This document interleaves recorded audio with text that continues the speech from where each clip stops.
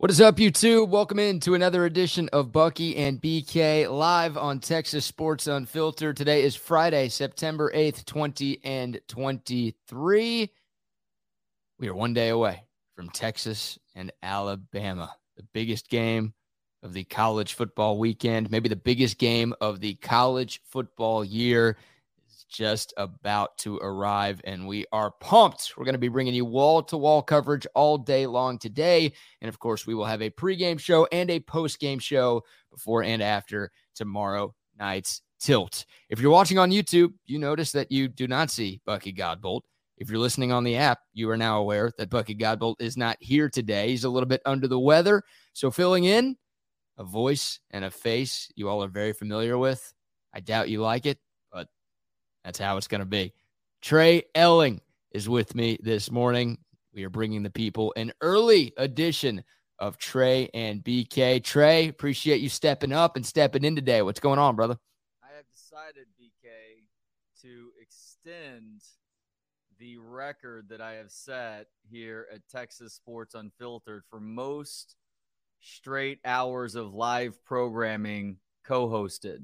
It started yesterday at noon. It went all the way to 5 o'clock or a little bit after. Chip was traveling to Tuscaloosa, so I hopped on with Zay, and then I did my normal thing from 3 to 5 with KD. And so now we go from 5 hours all the way to just about 7 by the time the morning show is done. I have to break a little bit early, so I'm going to tap Wags in at that time, so I can head over to Covert for a big event that we have going on today. But yes, you are looking at a record-setting human here at Texas Sports Unfiltered if you're watching on YouTube right now. And for your sake, I hope you don't break that record. And for everybody else's sake, I hope nobody comes close to breaking that record. But yeah, you have stepped up in a big, big way. How you feeling this morning? You got the juice? Did you get enough sleep? You good to go? No, I feel great. As a matter of fact, to really raise the curtain up for people entirely too much. Normally, you and I will talk for, 5 or 10 minutes before the show just to kind of figure out what we want to talk about. But we've done this long enough, and we've got a good enough rapport that we can wing it when we need to. We're truly having to wing it today because I was on until about 10 minutes beforehand, which is probably right when you logged on, and had a bit of a medical emergency that I didn't want to turn into a biohazard during the show of me having to drag my happy/sad ass to the bathroom in the middle of a conversation. So instead, stepped away, did that business. Now we're back, ready to go. Tanks on empty in a good way. Is this what your bathroom looks like?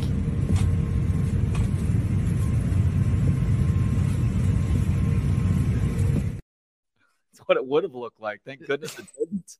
Although it would have looked exactly like that because I would have figured out a way to keep it literally in my shorts and not let it drip all over the place. Yeah, how? I still can't believe and yes, I feel confident now after talking to enough of my sources to confirm that the mad shitter was in fact and is in fact a woman. How could she not just for a little bit longer? I mean, that's not even close to the bathroom, right? It's not like she was right outside the door and, maybe there was somebody in there and she just couldn't hold it. And then, boom, all of a sudden it happens. Like that's midway through the plane right there. She wasn't even close to the lavatory. Kevin and I talked more about it yesterday because this is, even with Texas, Alabama, this is somehow the story of the week, right? It's like every layer that you learn with this story makes it even more confusing and bizarre and makes you want to learn more. Like we all assumed that it was a dude whenever this story first broke. You're like some disgusting guy, probably from Wisconsin. He does nothing but consume beer and cheese and has done so for decades on end now. And this is the end result of that, of his system failing him. No, it turns out to be a woman. And then you're like, okay, well, with this big of a mess, it had to have been her wearing a skirt or a dress or maybe even shorts or something, but she's wearing pants. And then you see just how long of a mess it is. Like you assume that maybe, I don't know, maybe it's like a couple feet's worth of sour Duke. But no, it turns out to be like the entire airplane aisle leading to that back porta pot at the back of the plane. Disgusting, man. And the more I hear about it, the more disgusted I am about it. But also the more enamored I am about it. I mean, I can't have enough. Seriously, I hope we get more video or audio or something in relation to this story today. Like, I don't want this thing to go away. Usually you want diarrhea to go away as quickly as possible. I want this diarrhea to last for as long as possible because this is gold, Jerry. Gold. First time anybody has ever hoped that the diarrhea lasts for as long as possible. Zay and I came up with a couple of theories yesterday that may help explain it. Okay. Remember how Aaron Rodgers a couple years ago talked about doing a psychedelic drug called ayahuasca? Yeah. So do you have any familiarity with ayahuasca, like what it is and what the process entails? A little bit, but I'll hear more. This psychedelic trip that goes for hours on end, and typically it's not always the case, but typically people literally go to the Amazon in South America and sit in on these rituals, essentially, where you have somebody who is kind of leading the way. But part of the process of doing this drug is profusely puking and shitting yourself. Like, you have no control over that. You just lose bowel control. So it's possible that this Yahoo decided to do something like that, which is the theory that Zay started, that I kind of put together. But then I also thought about this, and this is where the story would get really sad, where it no longer becomes a joke. But let's say this person had a colostomy bag, and the colostomy bag, these things are made very well in 2023, obviously. So this does seem a little bit far-fetched too, but maybe the colostomy bag sprang a leak, and that's why it was just dripping all over the place. I feel like we would have heard about that by now. No? I would think so too, but you'd be surprised at how subtle colostomy bags are at this point, and people aren't openly sharing if they are dealing with the colostomy bag bit. Are you dealing with the colostomy bag? Let me just let you know right now, even if I was, the answer would be no. I did notice anybody else who was dealing with the colostomy bag not letting somebody else know that either. I did notice, as you mentioned, you did 5 hours straight of Texas Sports Unfiltered yesterday, and you did not get up to use the bathroom one single time. So, maybe not a colostomy bag, maybe a catheter. I'm not sure, but I've got some questions about what's going on over there. It's called me not doing a good enough job of drinking water, and I need to get better at that. So it actually served me well yesterday. I did get up one time during the show with Zay, and it was right at a point where Zay was able to do a live read because my idiot dog, who barks at his own shadow, decided to go on a barking fit. So he got locked up in the cage for a little while. So I could do the rest of the show in peace. And at that time, I actually did get up and get some water, but fortunately it wasn't enough that forced me to have Kevin filibuster for a few minutes while I could go take care of that business. Oh, you gave your dog the Hillary Clinton treatment? You locked him up? Yeah. Well, Hillary's never been locked up, but yeah. That's what the chant was. I wasn't sure if it worked or not. It did not. And we'll just leave it at that. I'm not going to infuse any political commentary there because I don't have much faith in any of them. So you don't get to pigeonhole me as a Trump fan or a Republican or whatever else just because I'm going to say something negative about Hillary. But criminal, like many of them are too. You just you heard my political knowledge right there. I know a chant that I think happened 5 years ago. So that's where we're at right now. Hey, great comment from Jay Ward first thing in the morning. By the way, this guy's, I don't want to put any pressure on CB here. This guy's becoming Texas Sports Unfiltered CB because he is a part of each and every show. At least Trey didn't give him the real Hillary treatment and suicide him. Oh, good point. That's some politics that I don't know about. That is above my pay grade right there. Something happened to Monica? There have been a few people in the history of the Clintons who have suddenly suicided themselves, or maybe it was made to look like a suicide. What did George do? George Clinton? Yeah. I don't think he's a part of it just yet. Okay. Thank God. Thank God.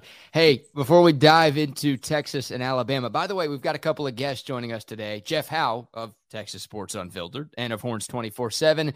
He'll be joining us at 8:30 to really deep dive into this Texas-Alabama game. Plus, our buddy Lee Sterling from Paramount Sports will be with us at 9:15 to give you and your cousins out there some winners for the college and NFL weekend. I've got to give you some love, my friend. Yesterday on our midday show, you said not only were the Detroit Lions going to cover the 4.5 to 5 against the Kansas City Chiefs, but you said, in the words of our man Lee Sterling, wrong team favored. And sure enough, in the NFL season opener, the Detroit Lions go into Kansas City and they knock off the defending champion Chiefs. A thrilling game.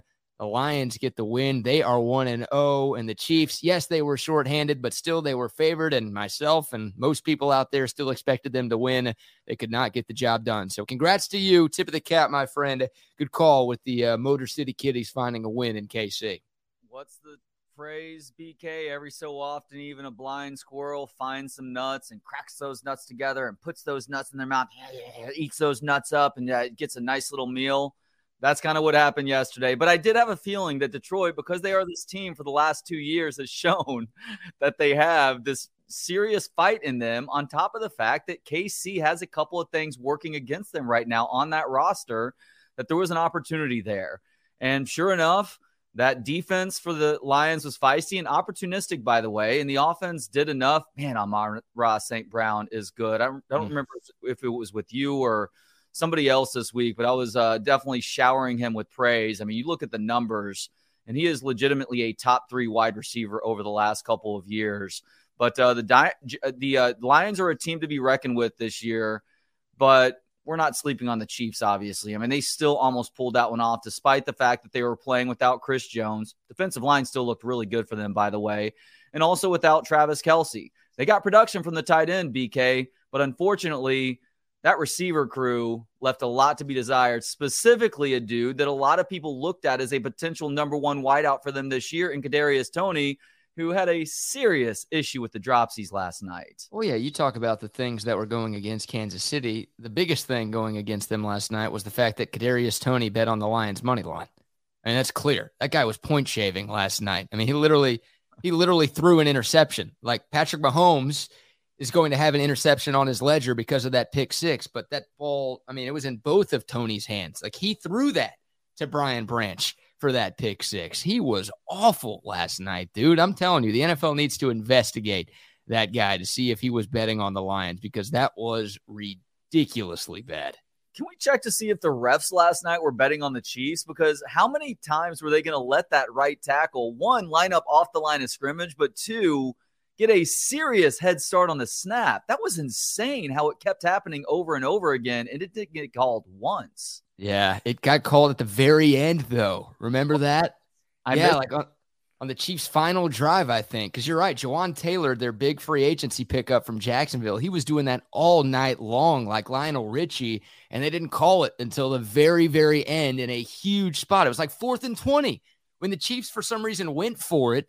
On 4th and 20 with 2:10 left, the 2-minute warning and 3 timeouts, they decided to go for it. And then that made it 4th and 25, and they still decided to go for it. So, yeah, that was interesting. But I'll put on my Chiefs supporter hat here because, I am a Chiefs supporter from Overland Park, Kansas. So I support Kansas City. He's not the only guy that does that. David Bakhtiari in Green Bay, one of the best tackles in the league for the last decade or so. He does the exact same thing where he starts that far off the line, and it literally looks like he is false starting on every single play. And it probably could call it on every single play, but somehow, some way, they just let him get away with it. That's kind of what Jawan Taylor was doing last night. So I don't know. It doesn't make sense. Like, it should be a false start, but there are a couple of guys that somehow, some way just have the refs in their pocket. Maybe it's a couple of teams that have the refs in the pocket to where they're just like, we don't care about it. You can get a quarter-second head start, and we're just going to let it go. Yeah, J.J. Watt was commenting about it on Twitter last night about how common that is throughout the league. By the way, that is a dude that I'm really looking forward to seeing what he has to say this year. He's shown some real personality on Twitter over the last few years when he was still an active player. So now that he can really let loose and say what he wants to and not have to worry about any repercussions. I think that's going to be a lot of fun. Just add him to the mix of former players who are super entertaining. I don't think he's actually going to be calling games this year, but as a part of a studio show. Yeah, J.J. Watt, yeah, great personality, and yeah, he should be a lot of fun to listen to this year. But, huh? Did I say J.J. Redick? No. Do you want to talk about J.J. Redick? No, I was just making sure. There's been a lot of words said over the last 5+ hours at this point, so I wouldn't be surprised if I made that faux pas. Do you know what day it is? Just barely. Thank God. Only because I've been talking about it with somebody else for the last couple hours. It is Friday, my friend. There we go. It is Friday. The football weekend is officially upon us. Plenty of good college football games that we're going to talk about throughout today's show. But, of course, the biggest one, the one that we care about the most, and the one that we know y'all care about the most, the tilt in Tuscaloosa tomorrow night. Number 11, Texas at number 3, Alabama. The Crimson Tide, a 7.5-point favorite as we sit, just under 36 hours away from kickoff. Let's start with Nick Saban. Let's hear from the Alabama head coach. He had his second press conference of the week a couple of days ago, and we'll start with Nick Saban's diagnosis of the Texas offense. Trey, I'm going to ask you if this is just coach speak or if you think Nick Saban and his dissection of what Texas does offensively is accurate. Hold on. Let me click something here. Take a listen. Well, first of all, they got a really, really good scheme in terms of, the way they try to run the ball. They try to formation you, the motions that they use, the formations that they use. And, their offensive line does a good job of getting a hat on a hat. They're big. They can play physical. They're athletic. They're pretty good pass blockers. So they're just a good all-around group, and they have plenty of experience. So, I think this is one of the better offensive teams personnel-wise and scheme-wise, and the way they're coached to play and execute of anyone that, we'll see this year. I think you got a little bit of coach speak in there, but you also got some truth too, because Sark is an excellent schemer and he does a great job of using motion to set up plays, but also to help his quarterback and the other positions on the field understand what the opposition is doing too. Are they good at protecting the quarterback right now? No, not particularly. Maybe that improves with a lineup change, Hudson going in for DJ Campbell tomorrow night, but they can get physical at times. We saw a Texas offensive line that liked getting physical and getting that good push for their running backs last season. I think that is maybe something that's still a work in progress this year, even though you do have all 5 starters returning plus better depth at this point. But yeah, I don't think that he was giving just a complete coach speak answer there. How about you? Yeah, it's funny because to me it felt like robot Nick Saban kicked in there towards the very end. And at first he's like, oh, this is one of the best. And then the robot's like, nope, too positive, too much credit. Slow down a little bit. This is one of the better offenses.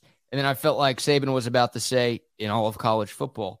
And then the robot kicks in again and is like, no. That's too much praise. We can't do that. Hold on here. And he's like, one of the better offenses that we're going to go up against this season. It's like, wow, thanks, Saban. A whole lot of credit there. One of the better offenses you're going to go up against this season. That's true. But we're obviously hoping it's more than just that. So I thought that was pretty funny. It's like, I thought Saban was about to start that final stanza with, this is one of the best offenses in all of college football. And then he ends up pivoting to, this is one of the better offenses that we're going to see in 2023.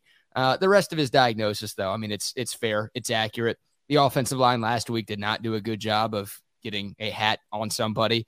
That's well documented. We've talked about that a lot throughout the week here on Texas Sports Unfiltered. The offensive line was not good enough against Rice. But last year, Saban watched his film, not just of the previous week. I'm sure he went back and watched the Bama game in Austin last year and went back and watched a number of the Texas games in 2022. For the most part, last year, Texas's offensive line did do a good job of that, and they did play pretty well. And yeah, they've got some skill position talent. They've obviously recruited at a high level. There are some dudes on that side of the football. So Of course, I think Nick Saban would say positive things about any team that he's going up against. I'm sure he said something similar to that when talking about Middle Tennessee State last week. This one actually holds some water, though, because Texas's offense is really, really good, and we hope they put on a really, really good performance tomorrow night.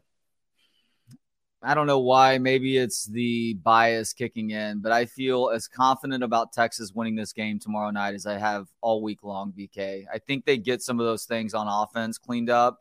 It's not to say it's going to be an easy night for them. Alabama is going to make things difficult, but I think they hit on some of those open plays that they weren't capitalizing on against Rice, while the defense does a good job of stifling the Alabama offense. I have Texas winning this by, brace yourselves, by more than a touchdown right now. Maybe creeping into double-digit land, or at least 2-score land. Whoa. Yeah. Okay. See, you and I are trending in opposite directions, my friend. Okay. Because at the start of the week, I was very close to saying I was going to pick Texas to go into Tuscaloosa and slay the dragon that is Alabama. And progressively, I have regressed and have gotten and felt worse about Texas's chances. Like, I'm on the exact opposite end of the spectrum right now. But I'm starting to feel like Alabama's going to win this game by multiple scores, by double digits. And I don't think it's going to be a blowout, but I am worried that we're not going to be talking about a game-winning field goal type of situation like we were last year. I think Bama's going to have this game in hand with a few minutes left, and goes without saying, I hope I'm wrong. But, yeah, I have progressively felt worse about this thing throughout the course of the week. Needless to say, as you respond to that, and look, you're taking the rational viewpoint here. People are weighing in droves, upset with me for even suggesting something so foolish as to potentially jinx the likelihood that Texas beats Alabama by more than a touchdown tomorrow night. Yeah, like it'll be your fault if Texas doesn't win this game tomorrow, Trey. Remember that. I'll take some of the blame. Yeah, I'm sure most Texas fans will be blaming you and not Sark and not Quinn Ewers, right? They won't be They'll be saying that, now we need a new midday host on Texas Sports Unfiltered. That will turn Texas around. Well, fans and how rational they are at the ends of losses. So there may very well be some of that. But no, Sark and I'm sure Quinn Ewers and plenty of other people will be facing the ire of upset fans. But here's the thing, though. If Texas plays a close game and it's one where, like last year, they had a chance to win it and they come up just short, then it turns into one of those silver lining losses for fans right now, because everybody realizes that you were slated to lose this game by Vegas. Like, Vegas has Bama as still around 7-point favorites. I don't know if that's gone up or down by half a point right now, but Vegas thinks Bama is going to win this game by a touchdown. So if you can keep it within a point, 2 points, maybe 3 points, what's the saying, BK? Good teams win, great teams cover. Nope. Texas is a great team in that scenario, right? That's not how it works. It only works if you win and cover. You're not a great team if you lose but cover. You're a great team if you win and cover. Come on, man. God, if Texas loses by 3 and I see Texas fans tweeting that out on Saturday night, I'm going to lose my mind. I might get suspended by Elon on X because I'll freak out.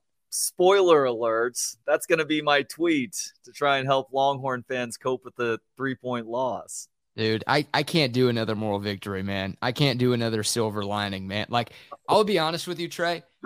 I will be in a state of Texas football depression from late Saturday night until the first SEC game Texas plays next year if they don't win on Saturday. Like, this team could go out and win the Big 12. And look, I'll be excited. I'll be pumped. That's awesome. Winning the league for the first time since 2009, winning the league on your way out the door. That's a huge step in the right direction for Texas. But because this Big 12 sucks and because there's nobody in this league this year that's as good as that team that we're going to see tomorrow night, there's still going to be that seed of doubt. Maybe it's a few seeds of doubt that we're just not ready for that league. if we win this game, I'm not going to sit we can't lose out and just F everything up in the Big 12 because that's obviously going to shatter my confidence too.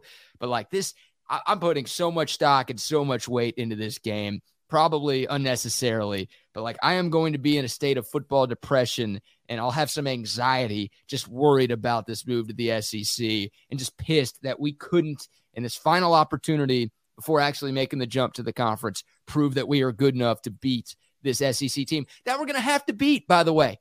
We're going to this is not the only time we're going to play Alabama in the next few years. There are going to be years where this game will determine who represents whatever division or however the hell the SEC works in the SEC championship game. This type of game is what Texas is going to be a part of, not just once a year, but maybe a few times a year moving forward. They have to show the ability. A 1-point loss, I get it. That's covering. And you could say that, they look good. They hung with Alabama. They only lost by 1-3 on the road in their house. The standings, they don't care about that type of stuff. The conference standings don't care about how much you lose by. They just care if you won or if you lost. And if Texas loses this game on Saturday, man, I'm telling you, I'm going to be just in this state of misery for a long time until we get another opportunity to play an SEC team. Look, ultimately, I am with you. But the reason why I brought that up is because fans can be super irrational, and we'll get less of that if Texas is able to keep it close. And it unfortunately turns out like last year, but like you and many people who are weighing in right now, I'm done with the fucking moral victories too.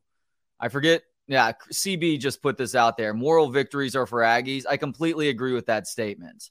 Is it promising for what they can accomplish the rest of the year if they lose this game but lose close versus getting blown out? Sure. But it's still a freaking loss at the end of the day. And it's a loss against a future opponent who has dominated college football for the better part of, 14 years now. And you have an opportunity in front of you at their house to catch them while they're a little bit down, while your roster, according to many, is as good as it's been since the last time you made it to a national championship game. So, yeah, you need to take advantage of that. Yeah, look, it goes both ways, right? I mean, this is the best Texas roster that we've seen since 2009. This might be the worst Alabama roster that we've seen since before then, right? I mean, Alabama started the year number 4.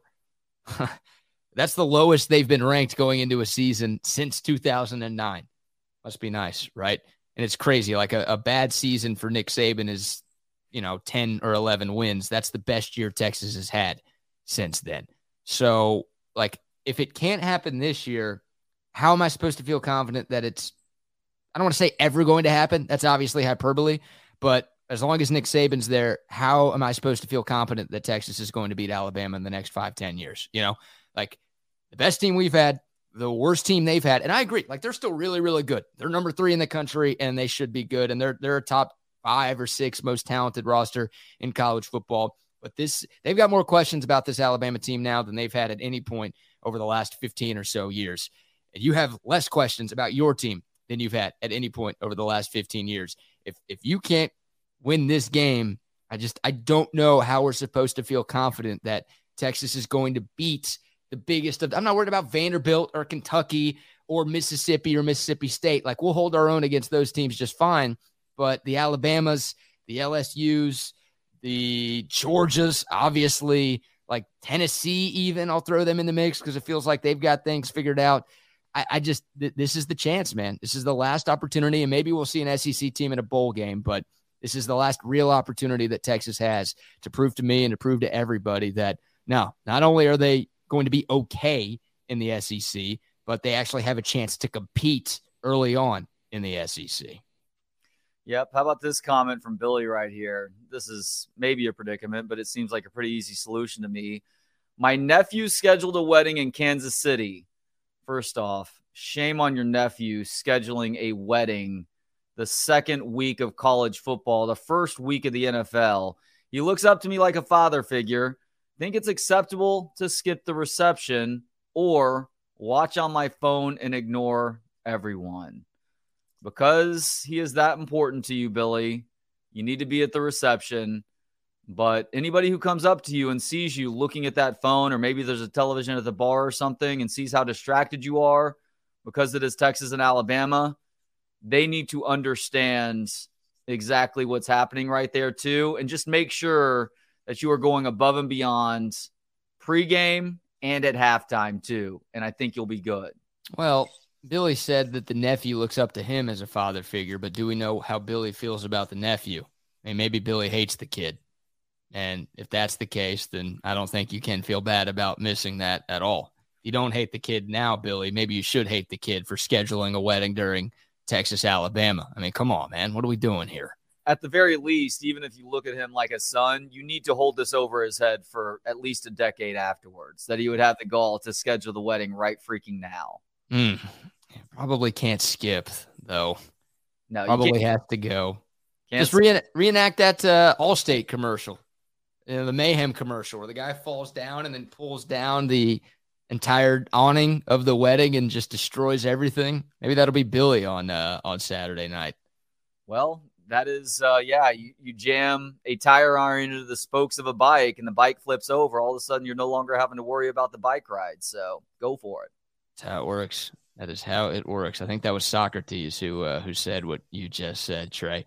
Hey, I see him now on the screen, our buddy from Texas Sports Unfiltered and also from Horns 24/7, joining us this morning to continue our preview of Texas and Alabama. The great Jeff Howe is with us now. What's up, Jeff? Good morning, sirs. Looking forward to joining the diarrhea roundtable here. Well, do you have any diarrhea takes before we get into this game tomorrow night? You know, I'm not a fan of diarrhea. I don't think any of us are. But I'll echo what the great Kevin Dunn said yesterday. Trey, that afternoon program, first about 30 minutes of that, just pure gold yesterday. I hope that as long as I roam this mortal earth, when I'm 70, 80, and decrepit, I hope farts and scat are still funny. Yeah. I think they will be, at least for me. With kicks to the balls, too, as long as... Yes, very much so, yes. Another thing to throw into that category also, gosh, this could be a power rankings here, is people who are trying to eat things that are too hot for their palate, but insist that they can deal with it. Yeah. Like, that is something that I will always be amused by, that level of arrogance. Yeah, kicks in the nuts are always, gosh, it's hilarious. My wife said, she's like, I swear you're 13. I was like, well, you married me, so good. This is how I am at 40. Imagine how I'm going to be at 50, just as my mind starts to slowly fade. It's ingrained in our nature, guys. My son, when he was 3 or 4 years old, I took a nut shot. He was cracking up. And by the way, if you look at video of chimpanzees in the wild, when a chimp gets hit in the balls, all the other chimps will sit there and laugh at their bonobo brother. That's awesome. It's literally ingrained in who we are. By the way, Trey, my wife loves the fact that I've convinced my 5-year-old daughter that toots are funny, and she lets people know that toots are funny. So my wife appreciates that. Unlike what Bucky likes to say, where women don't fart, they break winds. Women definitely fart. I've got a 9-year-old daughter that proves as much on a daily basis. And I will back you guys up on the fact that women's bathrooms at clubs and bars are probably more disgusting than the guys' bathrooms. I've heard horror stories. Like, it sounds like, nom is going on in there or something. I don't know what you ladies are doing in there, but it's stuff that like just churns my stomach. It's like, oh yeah, I saw that in the bathroom. I'm like, good Lord, the hell's going on in there? Living like a bunch of savages. How is that possible? Go to the bathroom together just to chit chat or to gossip. No, apparently they're just completely wrecking shop. It's like, oh yeah, somebody was hovered over the sink taking a piss. Like, what? No, y'all think we're weird for using the trough? Like, at least we're not hovering over the sink. You guys don't do that? Acting like it's just another Tuesday. Yeah, well, if the urinals are full, you got to go somewhere. It's either the sink or in the corner. That's what they made beer bottles for, BK. That's true. I'm a fan of the trough, by the way. You get some nice ice to wash your hands with after using. That's a good bit right there. Try to shrink the ice cubes. Yeah, it's a good bit. Oh man! All right, Jeff. This is why we brought Jeff on. I think actually for 15 minutes of this type of conversation. As I drink from my Alamo Bowl cup, check that out. Look at that. Oh God! Please put that away. This is actually the TCU Oregon Alamo Bowl, so we're good on that. Oh my God. Yeah, no, that's everyone's sitting here like, oh, it'd be so fitting for Texas to win the Big 12 on the way out the door. And I'm sitting here like, shit, it'd be fitting for us to be playing in the Alamo Bowl for the 18th time at the end of this year. Against Oregon State or something. Yeah. Just trying to think of fill-in nondescript Pac-12 program to come take a vacation to San Antonio. Yeah. You guys remember when Tyler Huntley said that a few years ago when Utah was here? Well, we treated it like a vacation, but that was your first mistake. Yeah, thinking you're going on a vacation to San Antonio. No offense, my people in the Alamo City. Your city's overrated, but he didn't jump in the water, did he? They drank the water apparently from that river walk because they played like garbage that night in the Alamo Dome. I loved Tyler Huntley saying that after the fact too, because that was a better Utah team than what they showed. And look, Texas was on their A game that night, but that Utah team completely sucked that night too. Yeah, it's well, Texas was on top of their game. It's like one member of the Texas staff told me a couple days before the game. He's in quote, "Look, we're not playing in the GD Weed Eater Bowl. This is a real team we're playing here." I was like, "Well, okay. At least it sounds like you're in the right frame of mind." So yeah. Hey, speaking of frame of mind, Jeff, you were there yesterday. Steve Sarkisian met with the media for the final time before tomorrow night's game in Tuscaloosa. You were there. I mean, I heard it. I watched the press conference, but what's the aura? What's the mindset around Sark right now? Like, I felt like during his time at Texas and also going back to his USC and Washington days that sometimes the pressure of the moment can get to him and he looks a little stressed. And I don't know if the team senses that and plays a little uneasy because of that, but does Sark feel uptight? Does he seem nervous? Does he seem relaxed? What was your sense of being in the same room as him yesterday? Well, it was a Zoom call yesterday, so it was there was. What do I know? You can read Sark's body language. I think at this point, if you're around him long enough, you kind of get a good feel for it. I don't know if I'd say uptight, but I think sometimes for him, that focus, that laser focus, I think it can almost turn into paralysis by analysis. And that's kind of why I asked him the question that I asked him at the end of the availability about, how much Kevin Steele film do you go back and watch? Because, when you're game planning against the defense, like, right, Sark knows Alabama's defense, but he's got to know Kevin Steele, has to know his tendencies. How much Auburn film does he go back and watch? Does he pull up Miami stuff?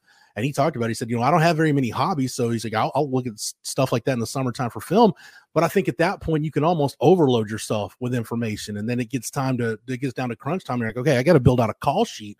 What actually is going to go on here? I do think that Sark can suffer a little bit from some stuff like that. I think that it's in general, that's a lot of play callers, period. So I think he can drift into that area, BK. That's what I worry about. What I don't worry about with Sark is just the confidence turning into overconfidence internally, and then externally it turns into cockiness. I always go back to that 2019 Texas-Oklahoma game, like when Tom Herman shows up for the Monday press conference and like the chest is puffed out, and then you've got Sam Cosmi and BJ Foster giving us soundbite after soundbite after soundbite. And we saw what happened on the field, and it's like, okay, you guys were way too overconfident. I haven't gotten that vibe from Sark, but I do think, again, that paralysis by analysis deal, I do think there is something to that. Didn't the UT social media do something early that week also that was frustrating? They put like a video out that was like mildly disparaging to our own program. I want to say it was like a reverse mirror image of maybe Sam Cosmi with his hoodie on, and I think they put it unintentionally, had the steer logo with the horns down, and I think that made it in there. It was like on a hoodie or a pair of shorts or something, I forget. But yeah, that entire week, even as a Longhorn fan, I could feel a loss coming because of how they were conducting themselves. Jeff, as far as the game tomorrow night goes, so many intriguing storylines, and I'm just fascinated to see what each defense does to try and slow the opposing offense down. But obviously, if you are Steve Sarkisian, Nick Saban, Tommy Rees, you're looking at potential holes to expose on the other side of the ball. So what do you think that hole is for each of these defenses tomorrow night? If I'm Texas, I try to test Alabama's secondary, because that was a secondary that even with Kool-Aid McKinstry and Terrion Arnold, That was a secondary that struggled last year, and honestly, at least while Quinn Ewers was in the game. And if I'm Sark, I just kind of trust that, look, my receivers are better than your DBs, and I'm going to take my shots, and I'm going to try to confuse you with, all the various in-breaking routes that you can run in his offense. That the intermediate game, I think, needs to be a really big part of the game plan tomorrow night, because that's when you can get, a lot of your switch routes, your mesh concepts can be that intermediate game, and put this Alabama secondary to the test. See if they can cover you. Caleb Downs at safety is going to be a great player by the time he leaves Tuscaloosa. But in his second game, I want to see if this young cat can cover. I want to see what he can digest. So if I'm Sark, I just kind of do what I do and see what you can dial up, and maybe definitely try to get the early lead. There's going to be a couple things in the opening script that we didn't see last week, maybe some stuff we didn't see last year that we haven't seen at all from Sark, or some stuff that you can tell early on Sark's going to try to go for the kill shot and attack a guy like Caleb Downs and see what that young guy can do. To me, there's two specific areas of the Texas defense you can target that I'm thinking about. One is, we saw it last week with Rice. You can target David Benda. You can do that. The other one is the field corner, whether it's Terrence Brooks or, if Malik Muhammad's in there at the field corner, or it's Gavin Holmes. I would much rather, if I'm Tommy Rees, I'd much rather take my chances going at that field corner than I would going at Ryan Watts. But then, Trey, that's when you get into the minutia of like a guy like Isaiah Bond, right, who's a speed guy. Do you put a guy like Isaiah Bond, he can line up out wide, do you put him into the boundary and have him go against Ryan Watts? Because Isaiah Bond, with that quickness, with that speed, that's the kind of matchup that can give Ryan Watts some issues. It's hard to get a jam if the guy's running by you right off the snap. So that's when you kind of get into the little matchups and things like that. So I think to attack Texas, it's David Benda, it's the field corner. And I also think the edges too. That's really the one area where I'm most concerned, because Alabama's going to run some 12 personnel tomorrow with two tight ends. That's kind of what Tommy Rees does. That's kind of what Alabama's done. Even going back to when Sark was there, they ran a ton, even with as many good receivers as they had, great receivers as they had, they ran a lot of 12 personnel attacking the edges. Like, is Ethan Burke ready for that? Or, I think there's a decent chance we see a lot more of that bigger line where Ethan Burke comes out of the game and you'll bring in Alfred Collins, kick him out to a wider shade. So your wider shades up front are going to be Collins and Sweat with Byron Murphy over the ball, and you keep Barron Sorrell on the field. I also go back to where Texas can attack Alabama, and this is actually my matchups to watch published on the site this morning. One of them is Jordan Whittington against Malachi Moore, or you can put in whoever you want at that star position. If Malachi Moore is playing, there's no way he's at 100%.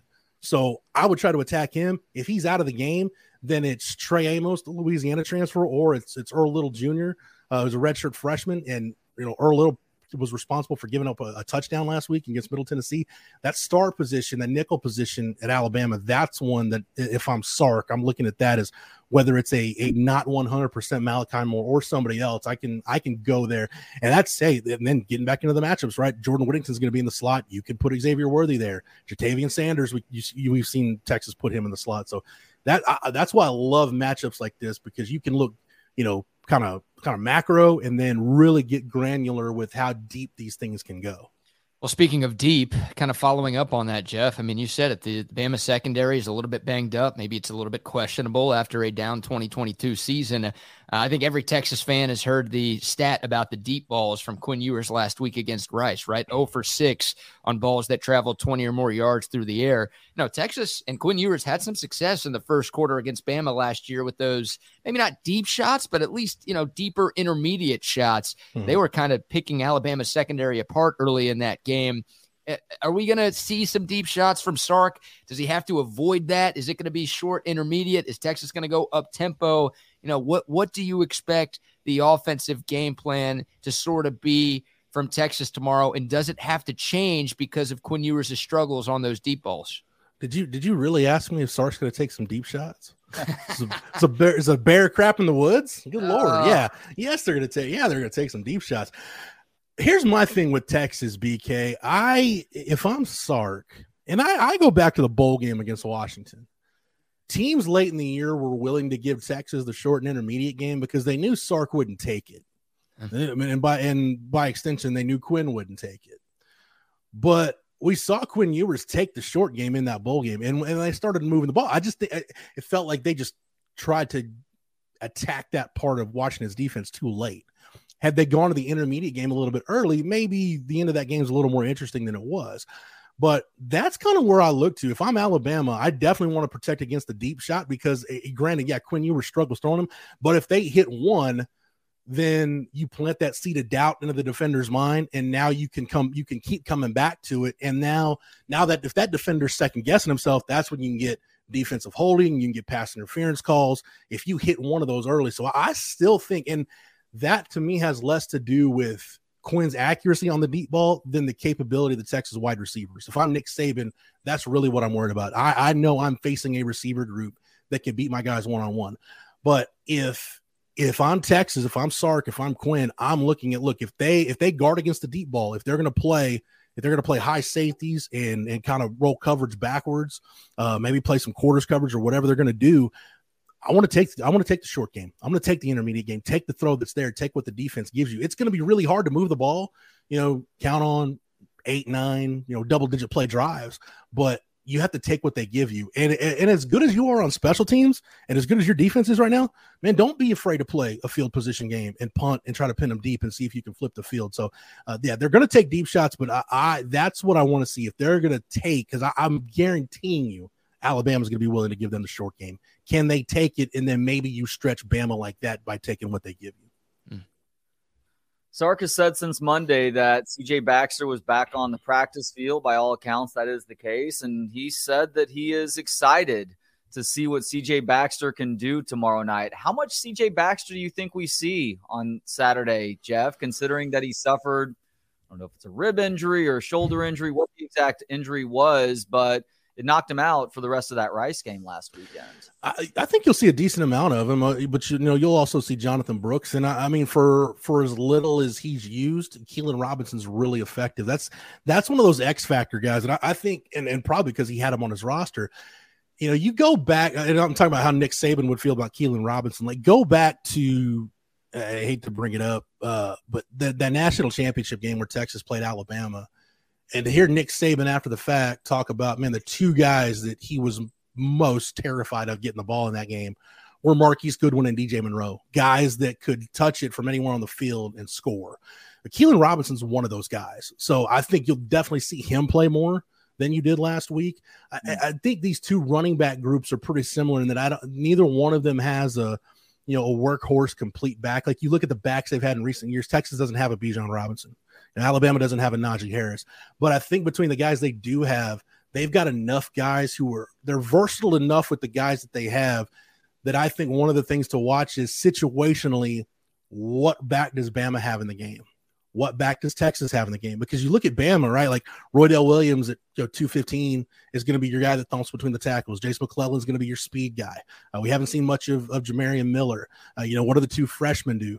With Texas, Jonathan Brooks is kind of your more complete guy. Keelan Robinson's your speed guy. Haven't seen a ton of Cedric Baxter. I like what Jaden Blue gave them last week. I don't know if he can do that this week, maximize runs against Alabama. But so I guess long answer, Trey. Yeah, you'll see a lot of those running backs. Not just because of the injury to C.J. Baxter, but I just hope because of his ability, you're going to need some chunk. You can't win this game without getting some chunk yardage plays. I need to see some Keelan Robinson on the field and using him in some of the ways you used him last year.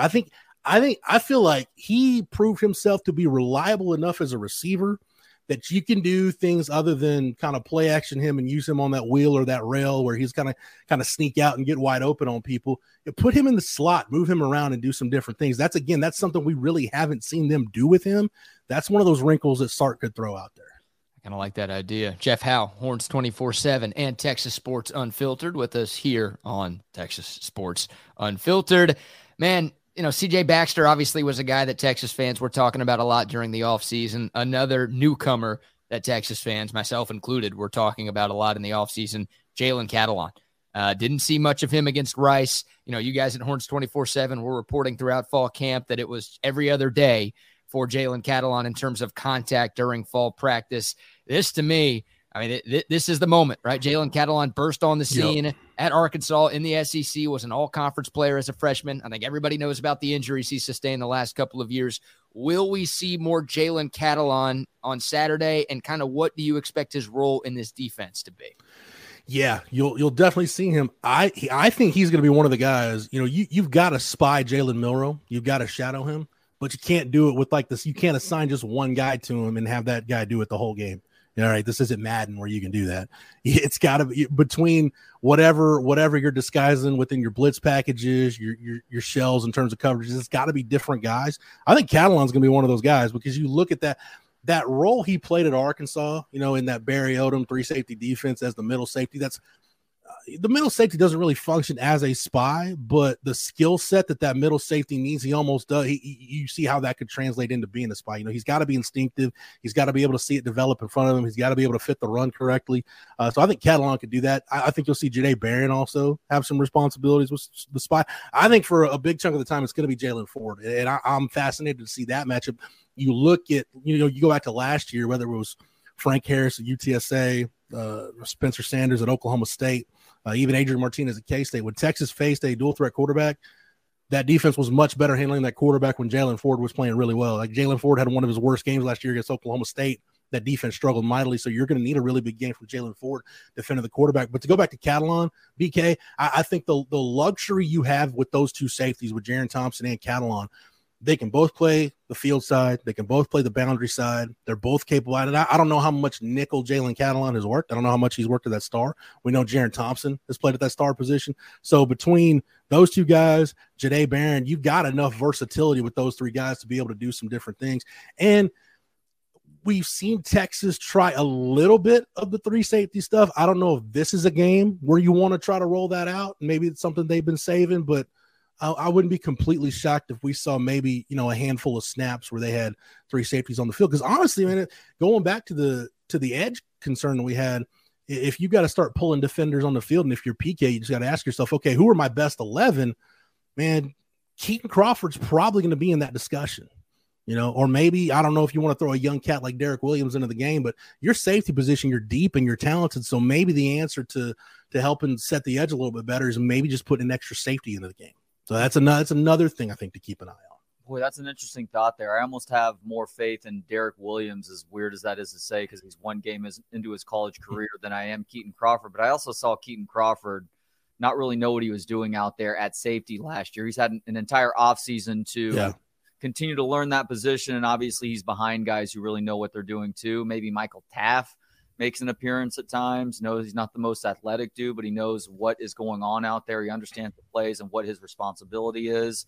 It's interesting you mentioned Jalen Ford doing a lot of spying on Milroe. On the one hand, I like that idea because I think if this Texas defense shows out like we know it's capable of tomorrow night, Jalen Ford has a huge game. So part of that might be spying, but he's good at so many other facets of playing that position, including in coverage, that it worries me that we're relying on other guys to take care of important responsibilities, like covering Alabama's talented tight ends and putting that on somebody like a David Benda, where inevitably you are going to see some shortcomings. Yeah, that's where you got to mix it up, Trey. That's where your line of thinking is right, because I think some people might just look at it and say, okay, well, this guy's going to spy the quarterback. Yeah, well, when you start doing that, if you're an offensive coordinator worth your salt, now you're going to figure out, okay, I'm just going to go attack David Benda. Like, as good of a story as David Benda is, David Benda one-on-one with like Amari Niblack down the seam is like, it's all going back to what you guys talked about at the top. It's almost diarrhea inducing. Like, it just churns your stomach a little bit. Like, I hope that's not a matchup you get all night. So yeah, it's going to be different, guys. The other guy, we talk about those linebackers. How do they use Anthony Hill? Like we saw a little bit of it last week, them putting him on the edge and letting him rush the passer. I gotta believe that PK's got some blitz packages or just some pressure packages, period, where you're going to be able to cut Anthony Hill loose. And I'll say this about Jalen Milroe, like we worry about him in terms of, and being the Royal, we worry about him as far as his legs go, being a run threat. But as a passer, we haven't seen a whole lot of Jalen Milroe like going through progressions and, being a progression passer. As a matter of fact, talking to enough Alabama people, man, if he's, and even you can go back and watch some of that A&M game last year that Alabama almost lost. If he's got to come off of his first read, like it can get jumbled up for them really quick. So if I'm PK again, I try to force the issue. I'm like, make this guy come off his second read. Maybe there's times where you simulate pressure. Maybe it looks like you're going to bring 5 or 6, and then you drop some guys, and now he's got to come off his read. And if you hold the ball too long, Alabama's offensive line, they're big, they're talented. So is your defensive line. That's going to give Sweat or Collins or Murphy enough time to get to the quarterback. So I think, I want to see how they use Anthony Hill. But again, what different kind of looks does PK throw at Jalen Milroe to take advantage of the fact that I think this guy's still a single read passer. Let's see if he's grown a little bit, and if not, then now you've got an advantage on the guy. Jeff, I pulled up your article that you referenced from Horns 24/7, your 5 key matchups to watch, and we talked a little bit about the offensive line earlier, but you mentioned that's one of your top matchups there. What's the guard situation going to look like? Like going into the Rice game, Stark was telling us that we were going to see a rotation at right guard with DJ Campbell and Cole Hudson. Hudson didn't play. We find out that he was hurt. Then DJ Campbell gets hurt. What does the offensive line look like? Do we expect to see some rotating there?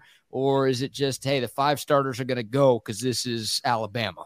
I want to say you'll see guys rotating, but Kyle Flood, he typically doesn't rotate a lot of guys. I think some O-line coaches are really hesitant to start, especially on the road, just to start rolling different guys in there, because now you got to worry about cadence and communication and all the different kind of stuff we talk about with offensive linemen. I think you'll see Cole Hudson probably start the game. It sounded earlier this week like that's where it was trending at. As of probably Wednesday, I didn't think DJ Campbell was out of that mix, but I think you'll probably see Cole Hudson start the game. You'll see DJ Campbell. The thing on the interior that I mentioned this a little bit in there, BK. The thing on the interior that I want to take a look at. How much do we see Nato Ameazulu get in there in place of Hayden Connor? Because that's kind of one of the things that I've heard through the grapevine this week is I know we looked at that right guard, but maybe I don't know that staff was happy with anybody on the interior last week when they went back and watched the film. Do we see a little bit of 72 in there for Hayden Connor at left guard? And that's one of those deals, man. If Nato Ameazulu gets in the game and plays well, is that now a position battle that we've kind of got to watch through the rest of the year, or at least to the midpoint of the year, to see if the young guy can take the older guy's job? So not just that right guard. I think you'll see both guys, but I do think you'll see Nato Ameazulu in at that left guard also. Trey, you're muted.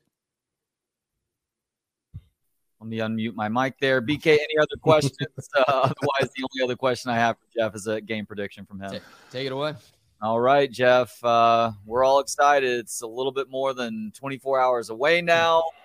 Where are you at? What do you think happens between Texas and Alabama tomorrow night? I want to pick Texas. Everything in my gut is telling me, man, pick Texas. I don't know that Texas is the better team, but I kind of like some of the matchups in this thing that favored Texas.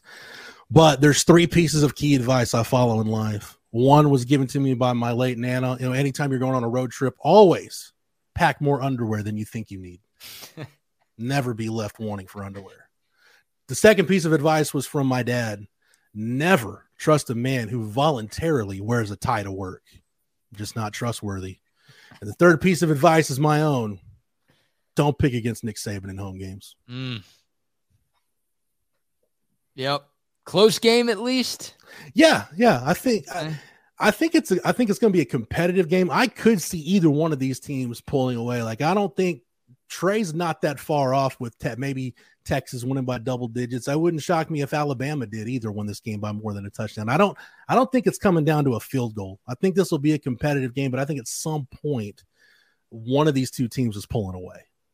And who knows, maybe that would have been Texas last year. The X factor at the end of the day was Bryce Young. Alabama just had, not only did you have the better quarterback, you had one of the best players in the country with his hands on the football every play. Yep. So I don't know if you have that in this game, but man, if we've seen it, if Quinn Ewers gets hot and the entire menu is open to Sark, dude, this offense is really, really hard to beat. Advice from Jeff Howe: bring underwear for other passengers on Delta Airlines.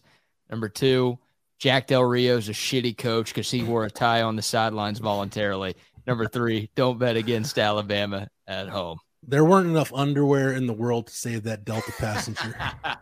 No, diapers couldn't have saved. You needed, like, woman. I don't know, manufacture a trash bag or something. Oh, gross. Jeff, it looked like Andre the Giant had like some bad migas that morning in the airport lounge. Like, that's what it looked like, man.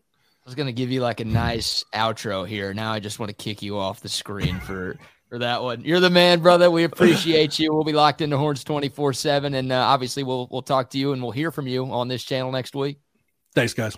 There he goes, the great Jeff Howe. Make sure y'all follow him on Twitter at Jeff Howe 24/7. Of course, subscribe to Horns 24/7 if you haven't yet. Jeff's there, Chip's there. They've got tons of great content on site all of the time. Jeff Howe taking Alabama. Who would do that?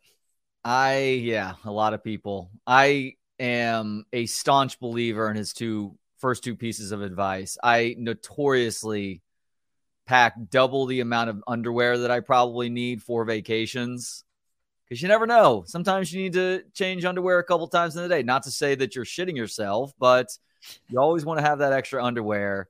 And then, yes, I don't even like wearing pants if I don't have to, BK. I mean, I wore jeans to our photo shoot last Sunday morning. Everybody else showed up in shorts. I was so pissed with myself for making an assumption versus just asking. But yeah, the tie thing, even if I'm in a situation where I'm wearing a tie, like wedding or a funeral or something, as soon as we get to the reception or the memorial afterwards, that tie is off, man. I think Kevin described it one time as me going Raleigh Massimino, just yanking that tie off as it's getting it to a tight point in the ball game, or you're getting too pissed off at the refs. You tie it around your head and take your talents to the dance floor. Was that your move? Were you that guy? Absolutely not. My talent on the dance floor is turning every song into the chubby checker twist in terms of what I'm doing. Yeah, I'm that guy. That does not include the tie being worn like a sweatband on top of my head. Let me ask you this. Are you wearing pants to our event at Covert Bee Cave a little bit later today? No. You wearing shorts at least? No. All right. I have no further questions, Your Honor. Hey, speaking of that event, yes, a little bit later today, come hang out with us at Covert Bee Cave. Legendary lifetime Longhorn and national champion Michael Griffin will be there. We'll also have free lunch provided by our friends at Smoky Mo's Barbecue and Verde's Mexican Parrilla. Mike Harge will be doing his show. That's right, Hanging with Harge from 11 to 12, live at Covert Bee Cave. Trey and I are going to be doing our normal midday show live out there at Covert Bee Cave as well. But more importantly, questions and answers with Michael Griffin. He'll be taking some pictures. He'll be signing some autographs. We'll all be chopping it up, having a great time, and enjoying some free food. Free food. Michael Griffin, Texas, Bama. Doesn't get much better than that. Get your weekend started off right at Covert Bee Cave. The party starts at 11:30, so come out and see us. We'll be there. Trey and I are doing our show till 1, but the food and all the fun will probably be over around 12:45 or so. So try to get out there at some point during that window. We would love to see you guys, to show y'all some appreciation for what you've done for us. And, of course, go out and see Covert Bee Cave. Many thanks to them for their support of Texas Sports Unfiltered. I'm excited to have them as a huge part of what we have going on, and excited for these pre-game day events that we're going to be having every Friday before home games. I know tomorrow is not a home game, but moving forward, every Friday before a home game, we'll be out there at Covert Bee Cave. Many thanks to them for having us out. They are one of our great sponsors. And Trey, another one of our great sponsors, is one of our great friends, Tom McKay and Audio Visual Consultations. That's right. I haven't caught up with Tom in a couple weeks. I need to see how that Boston trip went as he took Camilla back to her sophomore year at Emerson.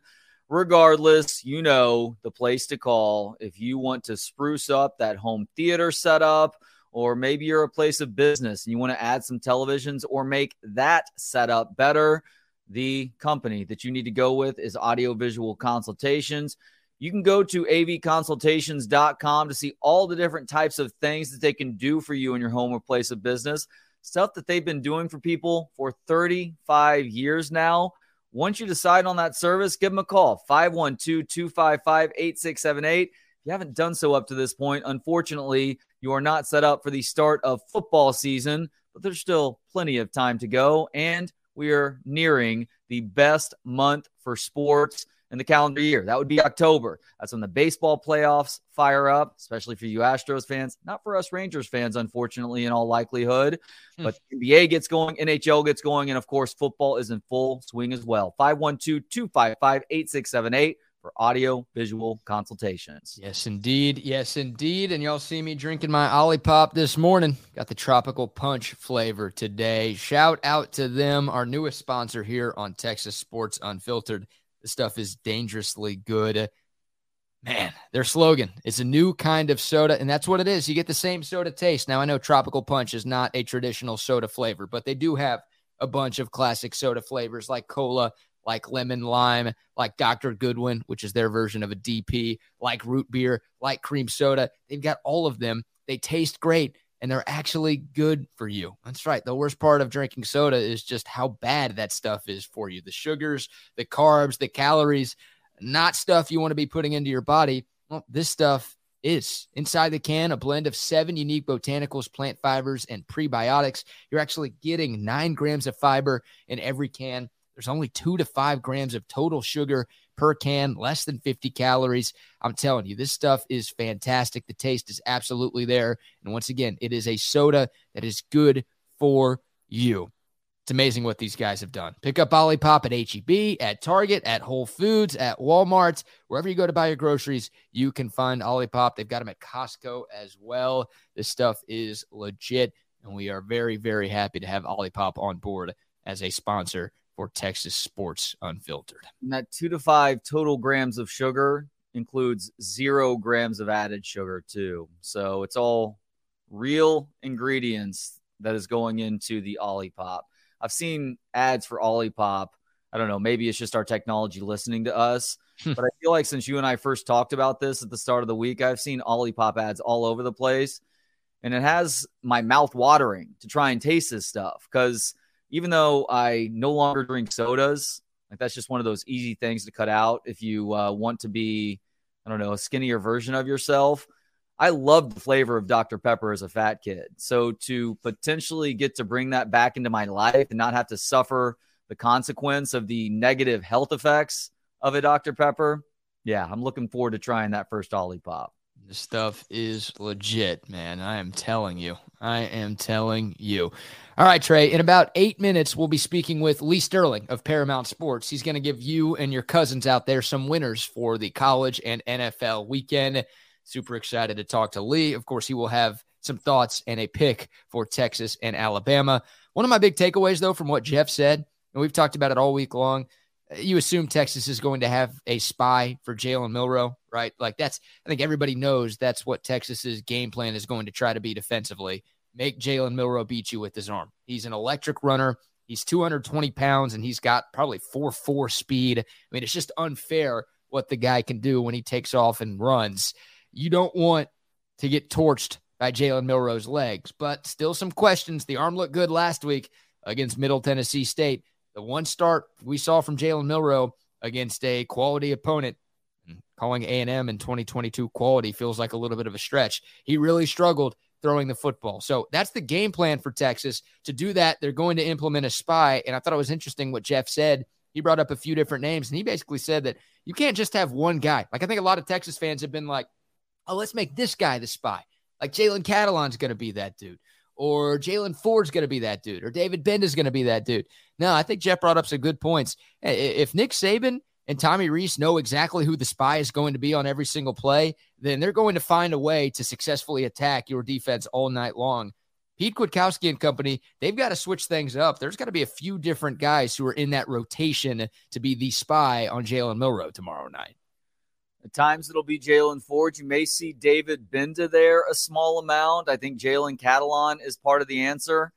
And keep an eye on Anthony Hill and where he is when he's on the field tomorrow night, even on third downs. Now, some of the time he will be pinning his ears back, trying to get after Milroe as he looks for that first read. But you may see him drop into more of a position where he's shuffling his feet with Milroe, going whatever direction Milroe is. And when he sees that opportunity to attack or he sees that possible angle, he goes right at Milroe to try and make him pay for that second read turning into Milroe tucking and running. And the key for Texas early on tomorrow is putting doubt in Milroe's mind that when that first read isn't there and he decides to tuck the football and try and pick up a big chunk of yardage on the ground, that he's going to pay a price. And not only is he not gaining that yardage, you're stopping him at or behind the line of scrimmage, but you're hitting him hard too. Because, look, let's be honest, even though we talk about player safety, that's the name of the game in football, is making somebody pay for a decision where perhaps they'll consider otherwise the next time around. Yeah, and Milroe doesn't often slide, right? I mean, he's a big dude. He's 6'3", 6'4", 220. So he's got some weight to him, so he can withstand a hit or two. But like you said, I mean, yeah, if he's going to take off and run and he's not going to give himself up, you want to send a message that, hey, buddy, if you try this again, here's what is in store for you. I'll tell you what, man, I would love to see Tyler Buckner tomorrow night. That'd be awesome. That's best case scenario, not because of an injury, by the way. I don't want that to happen to anybody, but I hope Texas's defense does such a good job of neutralizing Jalen Milroe that Alabama and Nick Saban feels like they need to make a change. And that could happen. We've seen Nick Saban do that. Hell, he did it in a national championship game. And I think a lot of Bama fans expected that to happen last week against Middle Tennessee. The problem is not for them. Milroe played so damn well that he was in the game until it was a blowout, and then they brought in the backups. But if we could see that tomorrow where Nick Saban panics a little bit and it's just like, oh, this guy's not good enough to get it done, and Texas has figured out a way to stop him, and they've got to make the switch, that would be pretty cool. It'd be a nice banner for Pete Kwiatkowski right there. That is a great omen for the rest of the night if you can get Nick Saban to switch quarterbacks. I don't know if it happens in the first quarter, maybe midway through the second quarter where he's trying something different, because the guy that he rolled out there that he hoped would set a good precedent for your offense and give you a lead, that's not working out. Because I think those other quarterbacks play more into what this Texas defense does well. Like, if anything, the guy who is more of an elite runner, who can also complete passes too, he proved that last weekend against lesser competition. If you can get that factor off the field, then all of a sudden Texas defense is in its wheelhouse, and watch out, because a blowout possibility for the Longhorns, if that offense can get going, is very much on the table. Yeah, and I kind of agree with this comment from Jay Ward here. The biggest spy for Texas is going to be the defensive line minding gaps. That's right. I mean, you can't have your edge rushers going 5-10 yards up the field, because Texas could have somebody in spy against Jalen Milroe. Trey, I don't know if there's anybody on this Texas defense who's as fast as Jalen Milroe. So, obviously, mind your gaps. Well, also angles are going to be very, very important when trying to slow that dude down. But you just can't lose sight of your job, of your responsibility, of where you're supposed to be. Because even if Texas does have somebody in spy, if it's Jalen Milroe versus David Benda in open space, nighty-night. In the words of Craig Way, you could say goodnight to it. And that's not what we want to hear from Craig Way when talking about Alabama on offense tomorrow night. So it's going to be on those defensive linemen to also maintain the responsibility and do their jobs, what they're supposed to do. So Jalen Milroe doesn't have those huge running lanes to where he can get that head start and be basically in a full sprint by the time he crosses the line of scrimmage. Because if that happens, you're in a world of trouble. God, I'm so excited for this game tomorrow night. Can it just get here already, please? And by the way, A&M and Miami is happening at this. Is it happening at the same time? No, it's a little bit earlier. That leads into the Alabama-Texas game. I hate that Texas Tech and Oregon is also happening at 6 o'clock. Will that be on a second screen? Perhaps. It'll probably be on my computer because I don't have that cool Ford TV setup that you have in your household, thanks to audio-visual consultations. But I wish we got that game at like 11 a.m. or something. But I'm also glad to see these networks start to put some bigger matchups back on at night. That's bothered me over the last few years to see too many of these games. And we obviously got this in Austin last year where it was an 11 a.m. kickoff and it was miserably hot. Now, it was still a fun environment, but the best college football games are meant to be played at night. You give that home crowd an opportunity to get lubed up all day. And there's just something special about a top 10, or in this case, a top 11 matchup happening under the bright lights of that stadium. So are you joining the dark side? Do you now want Texas and Oklahoma to be played at night like I do? I think you and I talked about this in the last year. I am on board for that, in part because, look, that part of South Dallas is has not turned into, I don't know, Austin's east side by any means, Hmm. but there's a freaking mezcal bar across the street from the state fair now. So it's not as dangerous as it once was. And there's also a ton of security around there too. So on the one hand, it's like, yeah, you're giving Texas and OU fans more of a chance to get super wasted at the fair before the game itself happens, and that could cause its own set of problems. I would be intrigued to see that game played at night at the Cotton Bowl. Yes. So I'm on board with you now. Yep. People, there's already one comment saying someone's going to die if they put that as a night game. That's the point. If you want to prove that you're the best rivalry in the sport, you need casualties every year, right? Who else can match that? Yeah, what's the law of evolution? Only the strong or the weakest fade away. Kidding, obviously, but yeah, I'm with you on your overall thought. Like the biggest game should be played at night. It's a lot cooler for me playing games like this under the lights, and I hate the Fox big noon kickoff bit where it feels like they have made their biggest game start at 11 a.m. every single week. Like the biggest games, the best games should be played at least in the afternoon, but at night is preferred. I think that just makes the atmosphere a little bit better. You also get to see the cool light shows. I know you're kind of against that, but I like some of the light shows that a lot of these college football programs, Texas now included, have implemented, and we'll get to see that for the first time next Saturday. I know it's Wyoming, but that's the first night home game that Texas will play this year. So you get that element of things too. It does feel like people are more amped up and excited for a game that is played under the lights. So I'm with you, man. I'm excited. I cannot wait for this game tomorrow. I don't know what I'm going to do when it's over. Like, I mean, I'll be either celebrating and drinking, or I'll be drinking in misery. I guess I kind of know what I'm going to do, but I've been focused on September 9th for so long. I mean, really since the Alamo Bowl. Like that, this has been my focus for Texas football is this game tomorrow. I put so much stock into this, and I know you have, and just about every Texas fan has, and I know Alabama fans have too. There's going to be like a void in my heart, in my lack of soul when this game is done tomorrow. We'll see how it goes. Hey, one of our favorites is joining us right now here on Bucky and BK. Of course, we've got Trey filling in for the Buck today.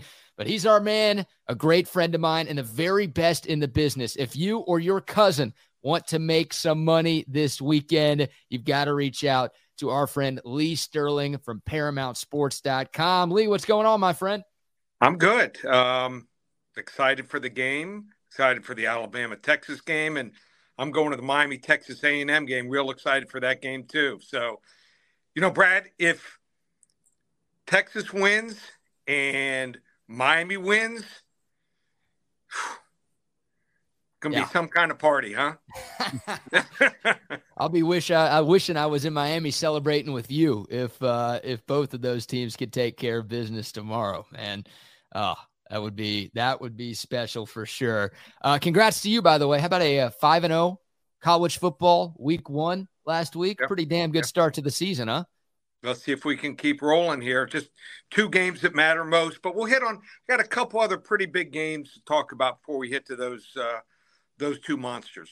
For sure. Well, let's start with Notre Dame at NC State. Notre Dame's looked really, really good. They haven't played anybody yet, but they've got 2 blowout wins. They're now into the top 10. Sam Hartman looks great. They're going to NC State, an intriguing Wolfpack team this year. The Irish 7-point favorites on the road. What do you like in this one, Lee? College football has changed. I mean, Sam Hartman, used to seeing him in that Wake Forest uniform, the black and gold, but now he's a golden domer. So, and he looks good. I mean, they've always had a running game. They just have not had a passing game. How good have they been since he got there? Both games are averaging 11.1 yards per pass attempt. Usually they're in the 6 to 7 range yards per pass attempt. How bad has this NC State team been? So Brennan Armstrong, when he was a freshman at Virginia, he was a stud. He ran, he threw, he did it all. I mean, I thought he was going to be a top 5 quarterback in college football. In their game last week against UConn, bottom-feeding UConn, they did not have a completion of more than 20 yards. He's not the same guy. I don't know whether he just got sacked too many times or just just doesn't have the same confidence he used to have. So they got a real problem here. Their defense, Notre Dame, has not allowed a point so far this year in games against Navy. Usually Navy, the year before, scored 30-plus points on Notre Dame.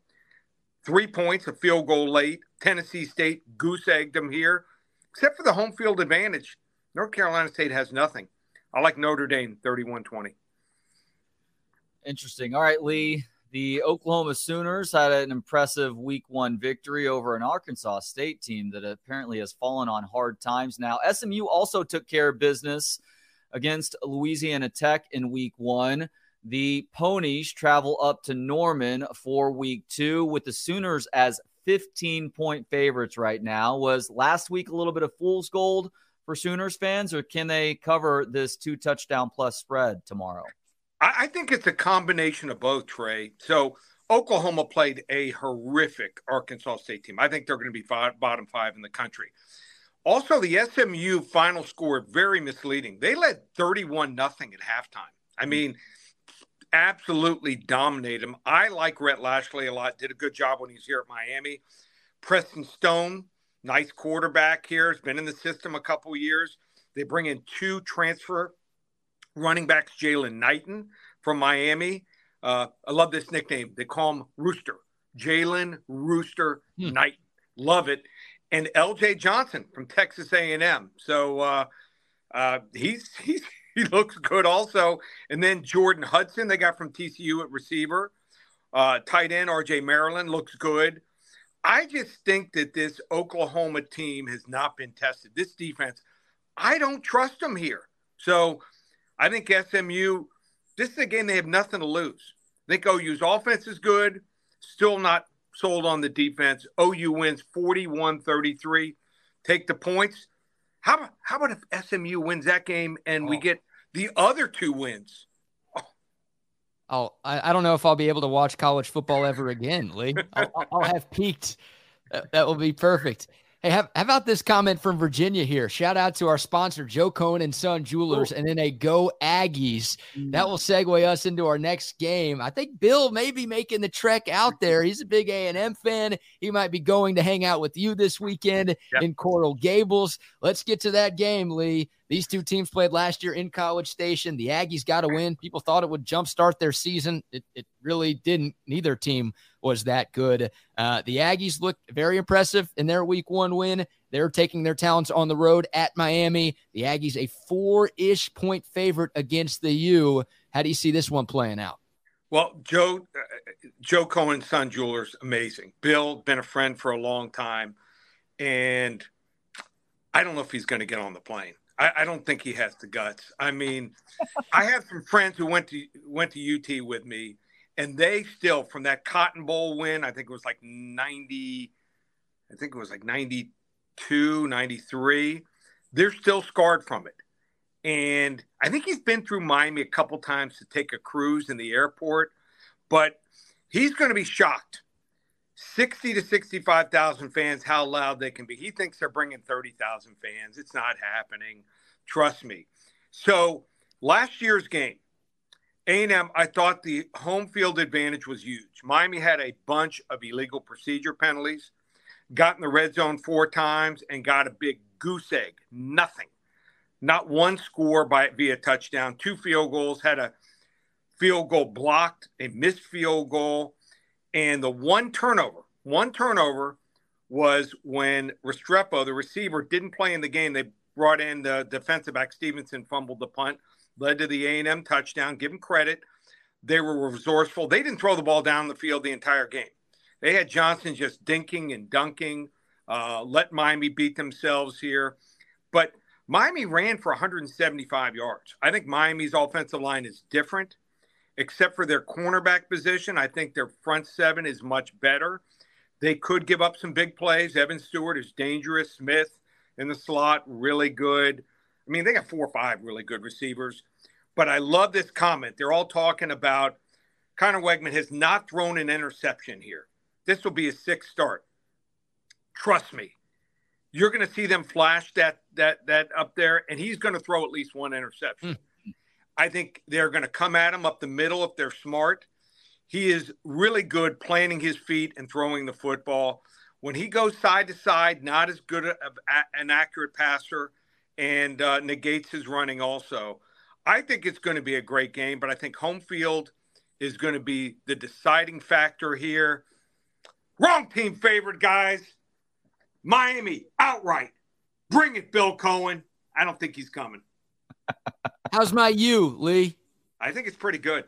Pretty darn good. That's like the best art I've done in my entire life. All about the U. Come on there now. There you go. Come on, Trey. Come on. You got to root against the Aggies this weekend, right? Trey?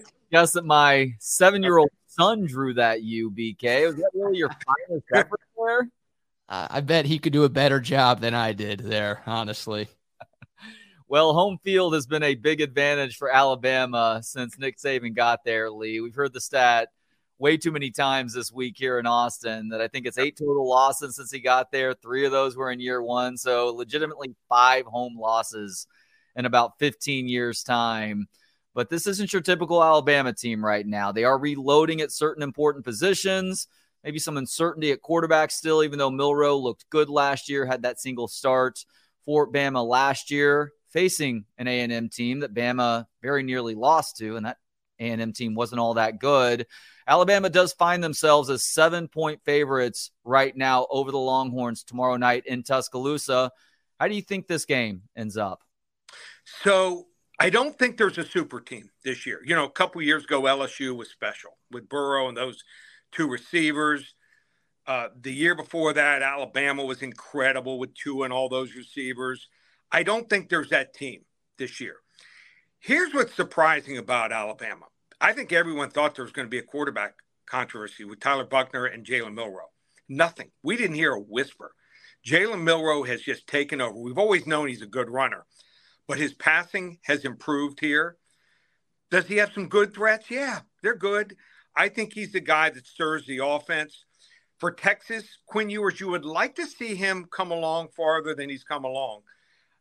They are not hitting on deep pass plays. We were hoping we'd see some of that last week. The offensive line, nothing special here. They're going to face a much better line in Alabama. Last week, I mean, Rice, Ewers got hit a couple times hard. I was wincing. He got hit so hard here. And with no Bijan Robinson, I think it's going to be tough to keep that defense honest here. Like to have a threat like him here. I hate to say it, guys. 2 words. Roll Tide. Alabama, 34-24.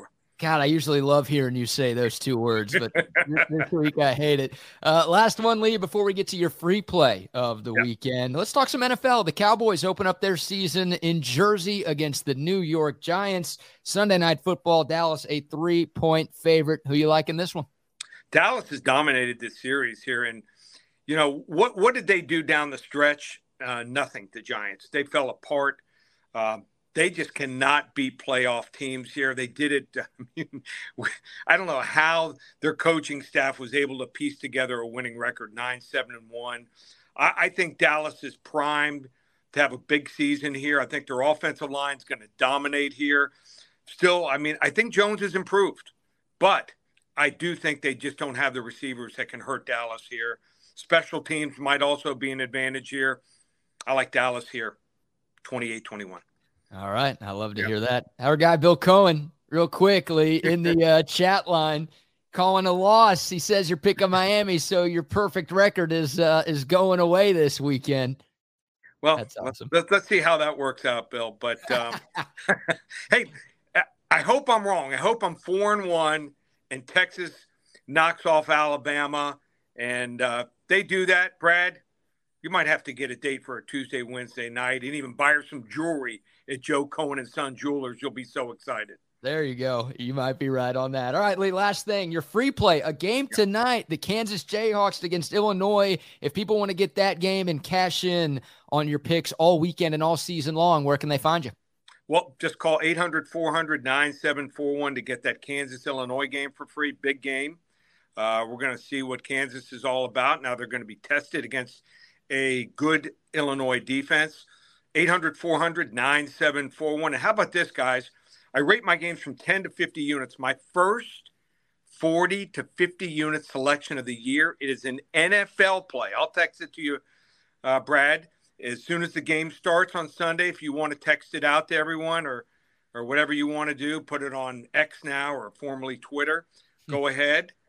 Full disclosure, we are now 61-20 the last 15 years on these 40 to 50 unit best bets. So it's the first time I've ever released an NFL week 1 40 to 50 unit play. I found a game, the perfect matchup. So anyone wants to get involved, how about this? You don't need to sign up for the season. We call it September to Remember, 4 weeks from now through Monday, October 2nd. This is our executive phone service where we rate them, like I said, from 10 to 50 units. Going to get generally 11 to 14 games a week. All you need to do, go to ParamountSports.com where it says purchase picks, put in coupon code SAVE100. It's the second special down, SAVE100. Knocks the price down to $297 for 4 weeks, $75 a week for 11 to 14 selections. Love to have you aboard, ParamountSports.com. And check out the new website. Got a lot of other features there. Got some other big games going on around the country. I mean, Iowa, Iowa State, Colorado, Nebraska. Check out those videos. And on the homepage where it says free pick sign up, once you scroll down, put in your information in there. We'll email you a free selection each and every Friday night about 8 o'clock. So freebies last year over 65%. So wow. Love to have everyone aboard. Just one place, ParamountSports.com. Lee, you're the king. Thank you so much for the time. Enjoy the Miami game tomorrow. Hold on. It's all about the U, baby. We will talk next week, my friend. Thanks so much. All right, guys. See you, Brad. All right, there he goes, Lee Sterling. And by the way, the Lee Sterling Paramount Sports segment is brought to you by our great friends at Joe Cohen & Son Jewelers. You don't need to know diamonds or jewelry or watches. You just need to know Bill Cohen and his staff at Joe Cohen & Son. They're the best. I went and met with Bill last week. Great dude. And they have a great store down there on 6th and Congress. Dad always said, you need to know a great doctor, a great lawyer, and a great jeweler. Bill Cohen at Joe Cohen & Son Jewelers. They are your jewelry store. They've been in business for more than 140 years. They are the very best at what they do. If you want to deal with somebody who, without question, will treat you right, whose business is based on honesty, integrity, service, and value, go see Bill at Joe Cohen & Son Jewelers. They've got free and convenient downtown parking right there in the heart of downtown. Once again, 6th and Congress. They are the very best jewelry store that you can find in the world. We're just lucky enough to have them right here in Central Texas. Check them out online at joecohenjewelers.com. Stop by and say hello. We thank them for their great partnership here on Texas Sports Unfiltered. And, of course, we thank Lee Sterling for joining us each and every Friday at 9:15 to give out his college and NFL picks for the weekends. Hey, BK, you mind if we talk a little Dallas Cowboys for a sec here? Don't mind at all. Because over the last few days, was this yesterday, 2 days ago? The days are all blending together at this point. We discussed Jerry Jones going rogue. Well, it's not really rogue. He discusses all issues Dallas Cowboys on 105.3 The Fan every week during the football season. I guess that started back up this week, but Jerry was in mid-season form talking about how he basically pulled off the Trey Lance trade on his own, didn't ask anybody else about it, made it happen in 5 minutes once it was proposed, had all the information he needed.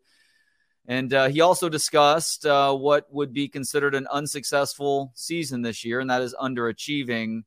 And you don't feel good about this team's chances in any year with Jerry still at the helm. What would be the over-under that you would put on how long Jerry is still on this planet? Oh, how old is he now? Late 70s, mid 70s? It's got to be in his 80s at this point, right? I mean, all the Botox he's gotten, his face might be 50, but the rest of him, I think, is upper 70s. I'm going to say over under 35 years for Jerry Jones. 5 years? Oh, my God. That guy's going to be the crypt keeper. Yeah. That's what I'm worried about. And then after he dies, they're going to pull a Ted Williams and freeze his head. And somehow, some way, the frozen head will still be allowed to make decisions for the Dallas Cowboys. Oh, I'll do you one better, my friend. You are leading into what I need to show you now, because the Dallas Cowboys have set something up here that is going to ensure that Jerry is going to be around, well, until the end of time. Here we go. This is from, or through Barstool Sports, I should say. And why can I not play this? Here we go. Let's go ahead and just hit play on this video here and show you why Jerry will be around long after you and I are even. And I headed back to Dallas, and within a matter of weeks, I'm going to Dallas County. Why did you choose AT&T to be your naming rights partner? The reason AT&T Stadium is AT&T Stadium is because, to me, AT&T was like saying America. And I wanted our Dallas Cowboys, America's team, to be associated with Alexander Graham Bell and AT&T. That's right, buddy. Guess what? Jerry Jones already exists in hologram AI form. So not just a hologram, but a hologram that can listen to and respond to people asking him/it questions. So it's conceivable that Jerry continues to own the Dallas Cowboys until the end of time. And, well, maybe if Jerry is AI, perhaps he stops making such Jerry decisions once the real Jerry actually kicks the bucket. We're never winning another Super Bowl, man. Wow. So that's a hologram version of Jerry? Hologram Jerry. It looked pretty good, too, because it looked like he was at the front of that room just answering questions from fans. Man, they found a classic fake baking bleach blonde girl at the start of that video, too, didn't they? But no, that was not real Jerry Jones there. That was a hologram that is hearing and responding based on an AI program. Well, that hologram needs to die, just like Jerry. All right, we've got to unplug that thing, whatever we need to do to make sure that that guy is outside of the Cowboys organization. That's what we're going to do. If I need to step up and make some calls and make this happen, I'll make it happen for the betterment of the Dallas Cowboys fan base. God. Terrible. Who are you going to call? Is this a Ghostbusters promo we're doing here? I'm just asking who you're going to call to off Jerry's hologram. I'm going to call, I don't know, our old radio station engineer. I'll see if he can do it.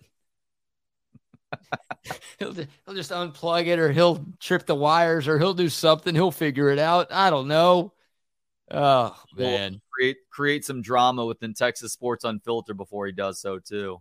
I'll tell you what, I heard you and Kevin talking to Justin Wells of Inside Texas yesterday, and I was about ready to go Blue's Clues and jump through my computer screen to beat the shit out of Justin Wells with what he was saying about the Cowboys, man. I mean, you asked him what would be considered an underwhelming season, and he's like 6-10, which that's right, but he's like, the Cowboys are an 8-win football team at best, and I'm like, what?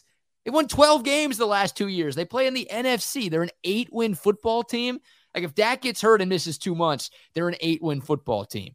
They stay healthy. Come on, man. 8 wins? Justin is the eternal optimist also. Yeah. That was rough. And that may have been coming on the heels of Kevin giving him way too much shit about the Texas Rangers.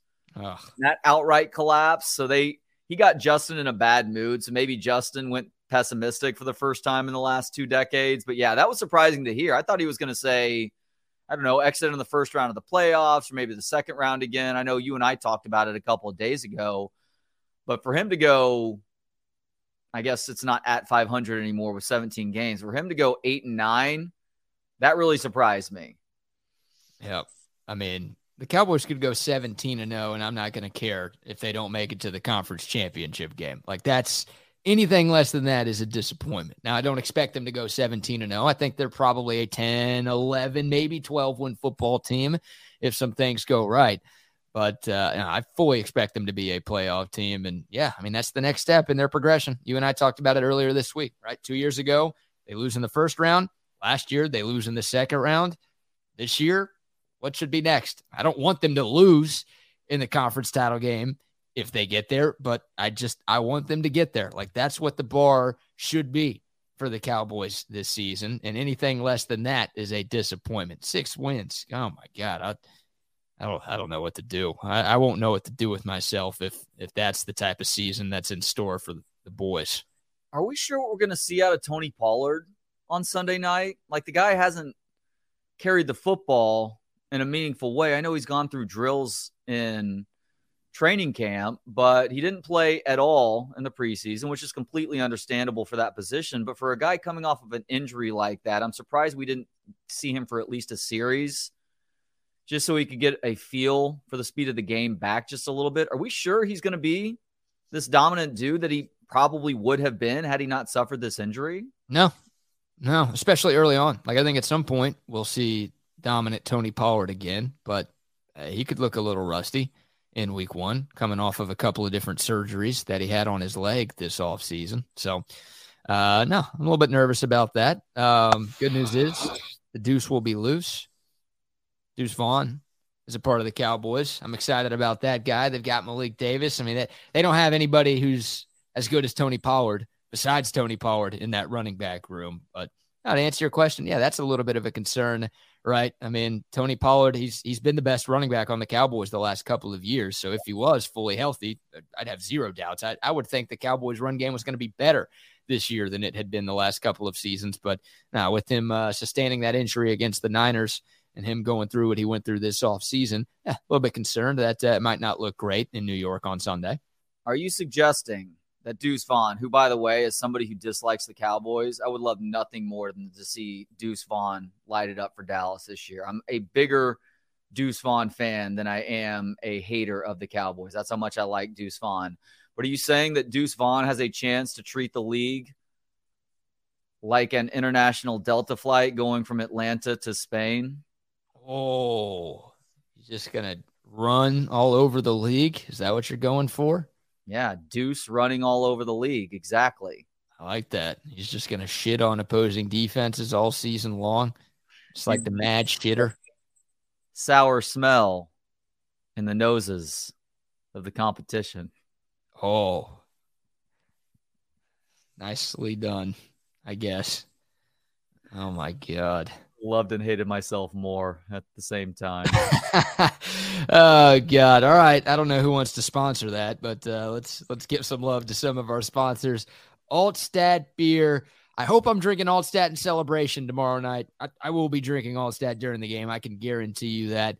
I might be drinking in a little bit of misery after the game ends tomorrow. But, hey, football weekend, the first full football weekend of the year is finally upon us. My fridge is stocked with Altstat. Hopefully yours is too, for your tailgates, for your watch parties. If you're just staying at home and watching from the couch, never a bad time for an ice cold Altstat beer. Maybe a couple of ice cold Altstat beers, a number of different brews, something for every beer drinker out there. The lager, the Kolsch, those are their 2 flagship beers. They've got the Altstat Light, which sacrifices on calories but does not sacrifice on taste. They've got a great Hefeweizen as well. I'm telling you, so many options, so many great choices. They've got you covered. Altstat beer, no impurities, no regrets. And Trey, some love for Relax the Back in that great chair that you're sitting in right now. That's right. A saving grace yesterday, BK, as I was broadcasting for 5 hours straight. By the way, Bucky and I were talking about this yesterday. Doing 2 straight hours like you guys do every morning is essentially like doing 3 radio hours, because of the amount of time that you're broadcasting, and you throw in the fact that you don't get any breaks to get up and walk around. It's a lot. And so 5 hours is a hell of a lot. Now, the saving grace for me is the fact that I was doing most of that show in this Relax the Back chair when I wasn't getting on my knees to stretch my hip flexors out a little bit. This Relax the Back chair is the most comfortable seat in my house. I haven't done so just yet because I don't want to upset the wifey poo too much, but I've thought about rolling this chair into our living room as we're just hanging out watching television at night. Don't want to miss out on the cuddle opportunities on the couch with the wifey, but it is tempting because this Relax the Back chair helps my chronically bad back so much. I'm actually looking at a stand-up desk now at Relax the Back because I am such a big believer in their products. I've been a customer going back, I want to say 15 plus years at this point. It started with some basic massage tools that I still use to this day. It is extended to the chair, about to include that stand-up desk as well. Find out for yourself. There are locations all over town. Go to relaxtheback.com to see all the different sorts of things that you can purchase at the Relax the Back, and then find that location nearest you. What did you call your wife a second ago? Wifey poo? What the hell is that? Just a cutesy little nickname for her. Cutesy? Dude, yeah. She doesn't want to be called a wifey poo. I know your wife. She doesn't like that shit. You know what that is? Speaking of poo, you know what that is the direct result of? That's a direct result of me having too many conversations with Kevin Dunn. That's a Kevin Dunnism right there that I just let bleed over into me speaking into this microphone and referring to Justine, who does better than that. You're right. I'm worried Relax the Back isn't going to want to sponsor us anymore because of you saying that during that read, dude. You know what? Even if they don't want to sponsor us anymore, as disappointing as that would be, I would still be a staunch Relax the Back customer. Wifey poo. God, you're done. You're in timeout.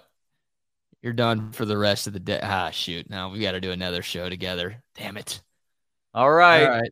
Clock now. It is 6 hours and 46 minutes of straight live broadcasting on the Texas Sports Unfiltered channel. The record has been set, and like you, I hope nobody ever comes close to it. Yeah, not gay broadcasting on Texas Sports Unfiltered. Thank you for letting everyone know that it was straight. We appreciate that one, Trey. All right, I'm stopping the app. You're starting the app. If you're listening on the app, you might hear a weird turnover.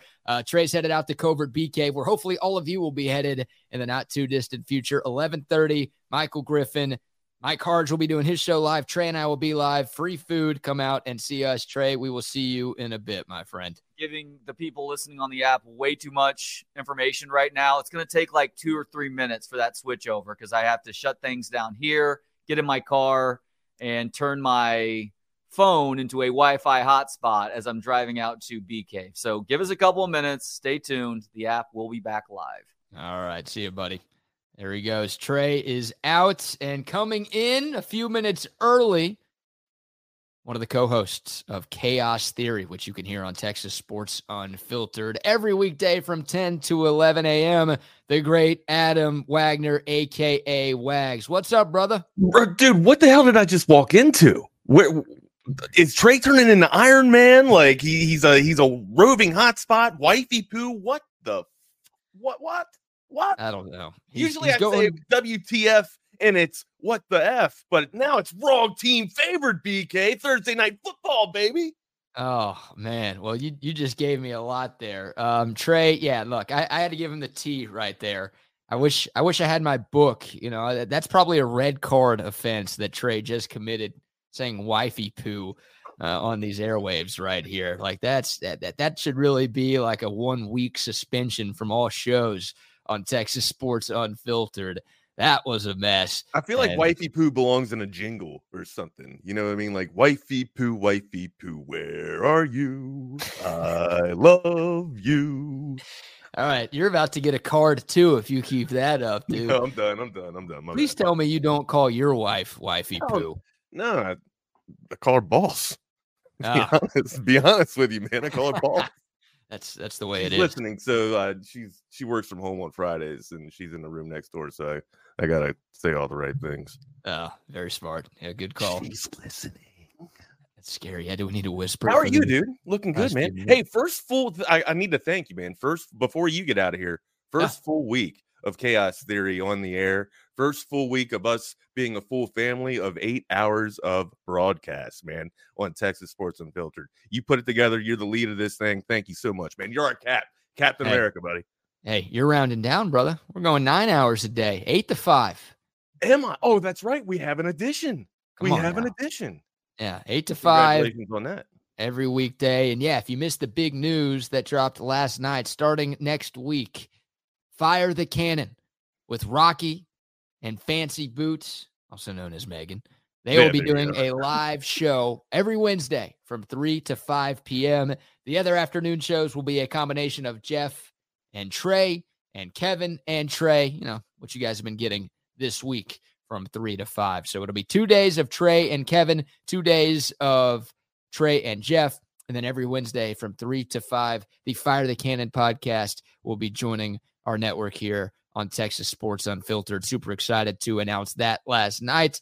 Yeah, super excited of the great team that we've been able to put together. I appreciate your kind words, Wags, but more importantly, I appreciate all of y'all saying yes to this thing. Yeah. That's, you know, I could try all I want. I could call all I want, but people could easily be like, no, hell no, I'm not working with you. I'm not working with this. I'm out. But thankfully, just about everybody has said yes, and I am grateful for that. And it's been a really fun first week getting to listen to you and Rodney, and also getting to listen to all the great new shows that we put together here on TSU.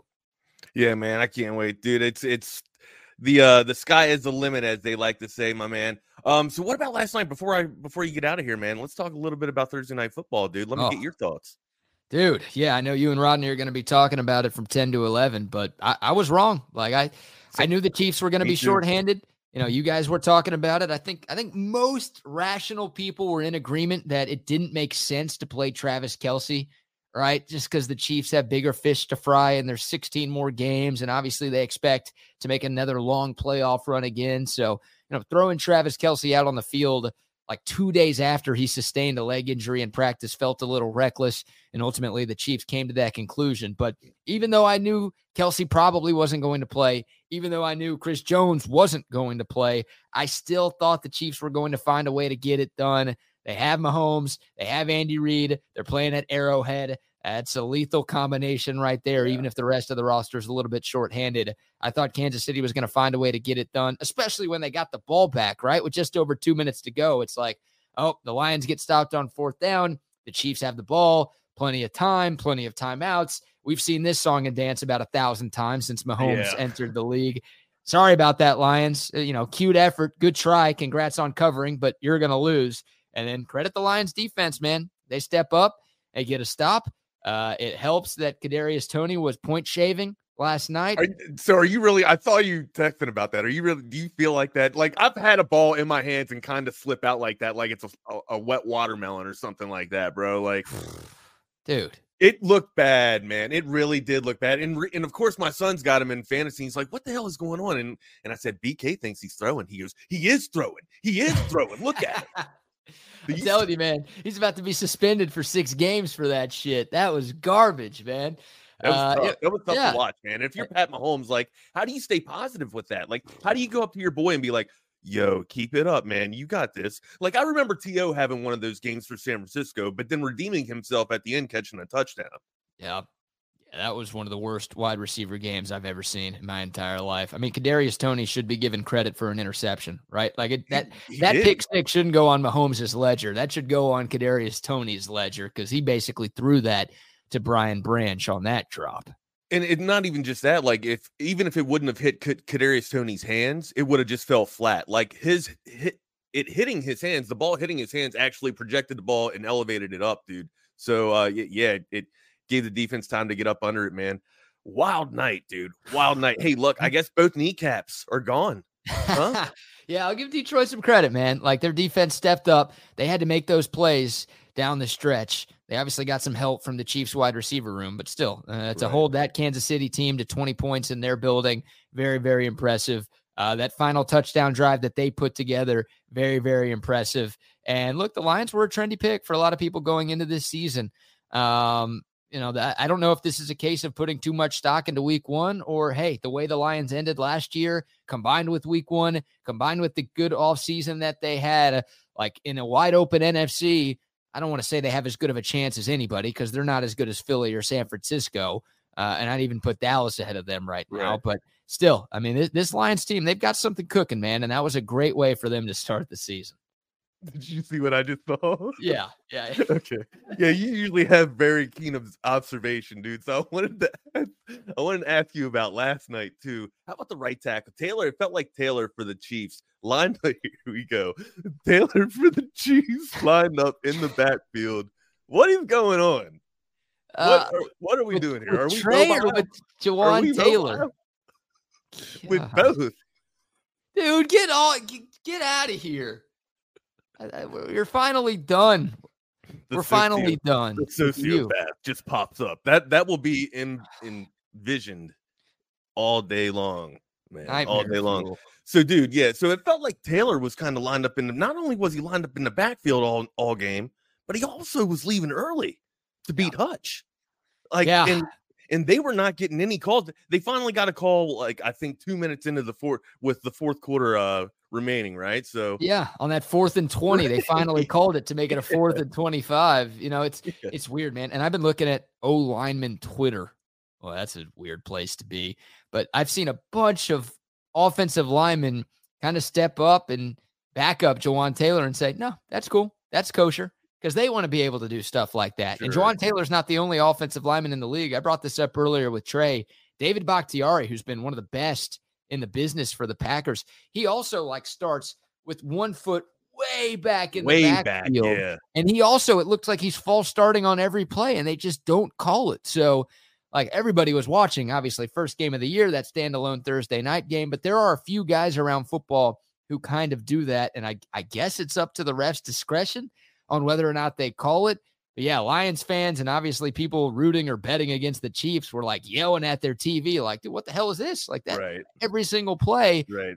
I guess the refs, just whatever crew you have, they decide if that's kosher or not. And for 99% of the game, it was. But on that 1 4th down and 20, the ref said, nope, this is when we're going to lay down the law a little bit.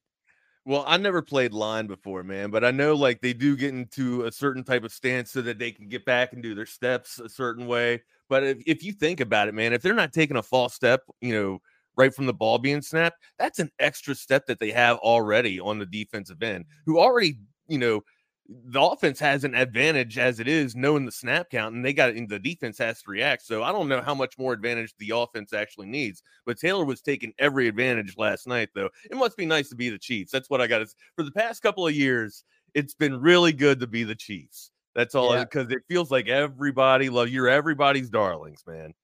Yep, that's how it goes when you're a really good team, man. Sure.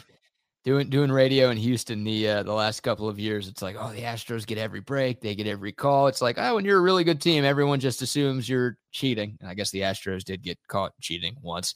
Everyone just assumes everything is going your way. But it didn't go the Chiefs' way yesterday, Wags. What's that?